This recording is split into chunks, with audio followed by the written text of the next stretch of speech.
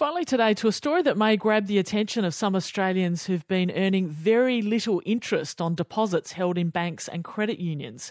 It's been revealed that big corporate and government customers with large deposits are being paid up to 17 times the amount of interest that smaller retail customers receive. That's despite pressure from the Prime Minister and Treasurer for banks to cut a fairer deal, especially for retirees. Here's our senior business correspondent, Peter Ryan. People with money in the bank, especially retirees who rely on interest to make ends meet, have been doing it tough for years. First, the global financial crisis more than a decade ago, and then the pandemic, which took official interest rates close to zero. Aggressive Reserve Bank rate rises since May have been passed on in full to borrowers, but retail depositors have only seen small boosts to the interest earned on their term deposits.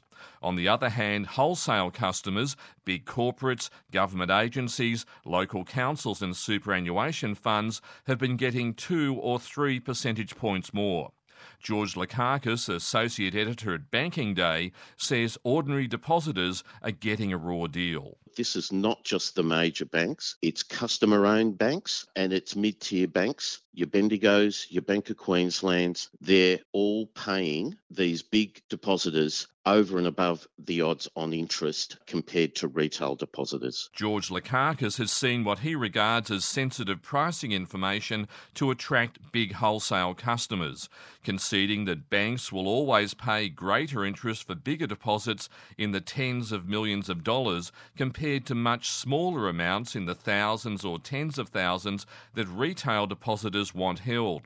But the issue, he says, is the unusually wide gap between what's paid to big customers and the smaller everyday ones. I was shocked because the banks are clearly passing on interest rate increases in lockstep with official rate increases to these big depositors, and it's been a very variable response when it comes to retail deposit products. So what should retail depositors do if they're unhappy? Because it's difficult because they could walk but then still not necessarily get the best deal as the big corporates. Banks historically have caved in when public pressure is strong. So people really need to write to their politicians and write to their banks and express their alarm and displeasure. I mean, that they have just not been genuine, I think, with retail depositors. Gerard Brody, Chief Executive at the Consumer Action Law Centre, says banks should treat ordinary depositors the same as lucrative clients with deeper pockets. I think people will question the fairness of approaches to savers' interest rates if only good rates are given if you've got,